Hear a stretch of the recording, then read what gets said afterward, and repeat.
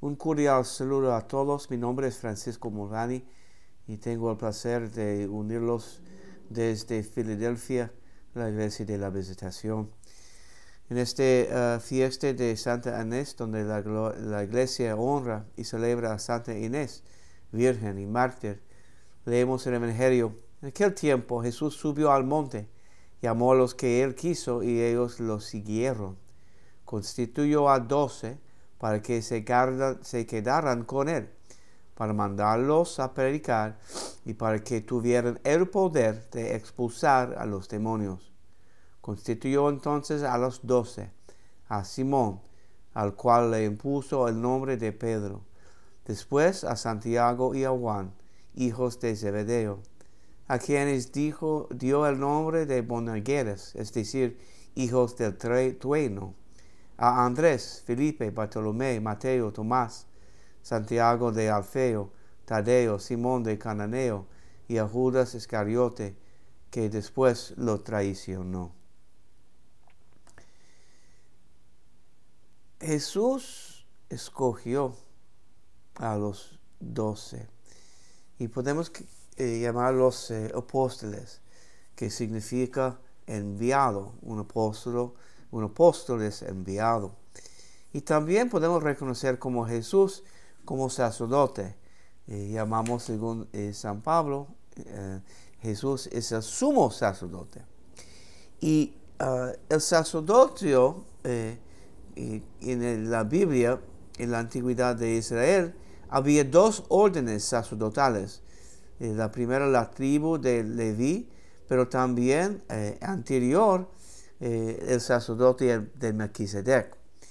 Y los sacerdotes de Leví se formaron por medio de Aarón y Moisés. Y para ser un sacerdote de la tribu Leví, debía ser nacido dentro de la familia de Aarón y Moisés, del tribu de Leví. En cambio, con Jesús, quien era sacerdote de Melquisedec, para ser un sacerdote de Jesús, de Melquisedec, no era necesario de ser nacido en la familia de Aarón y Moisés. Era elegido por la voluntad de Jesús y por eso por la voluntad de Dios.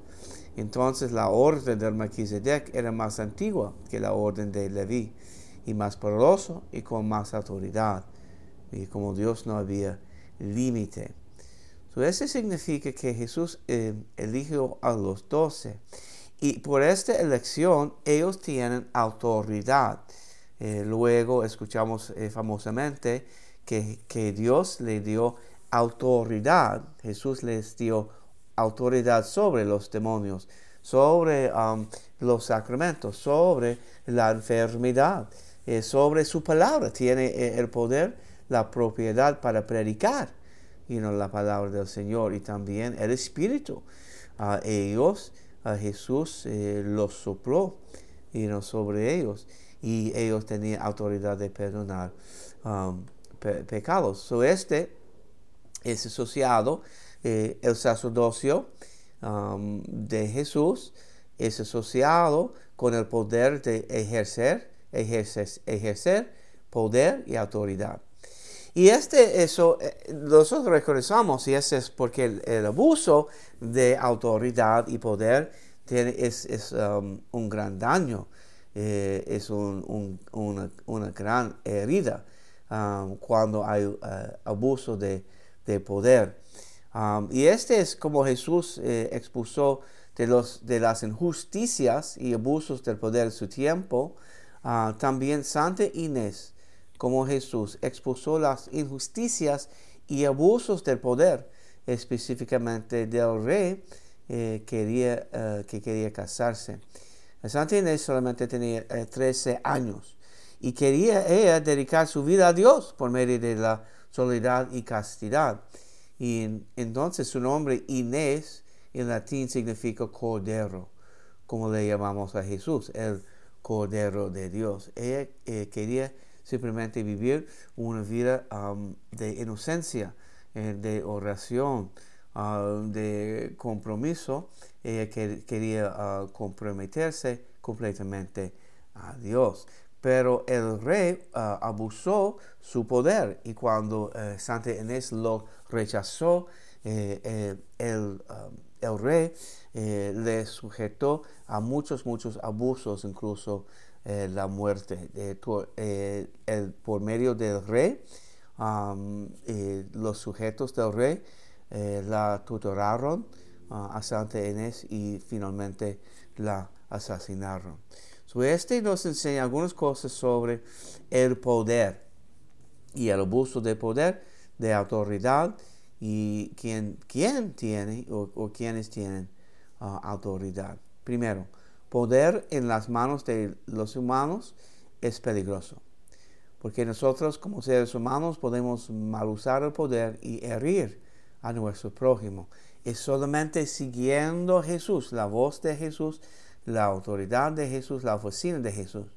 Si los discípulos fueron mandados al mundo, fueron enviados al mundo, no para hacer su propia voluntad, sino la de Jesús.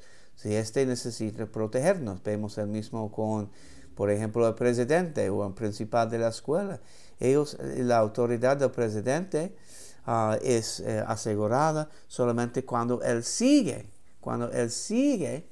las leyes del territorio del país. Su autoridad es legítima. Segundo, solamente usando el poder a través de la ley de Dios, como Jesús nos lo manifestó, podemos usar el poder para ayudar y sanar a la gente, para avanzar la obra del Señor y la salvación de la gente.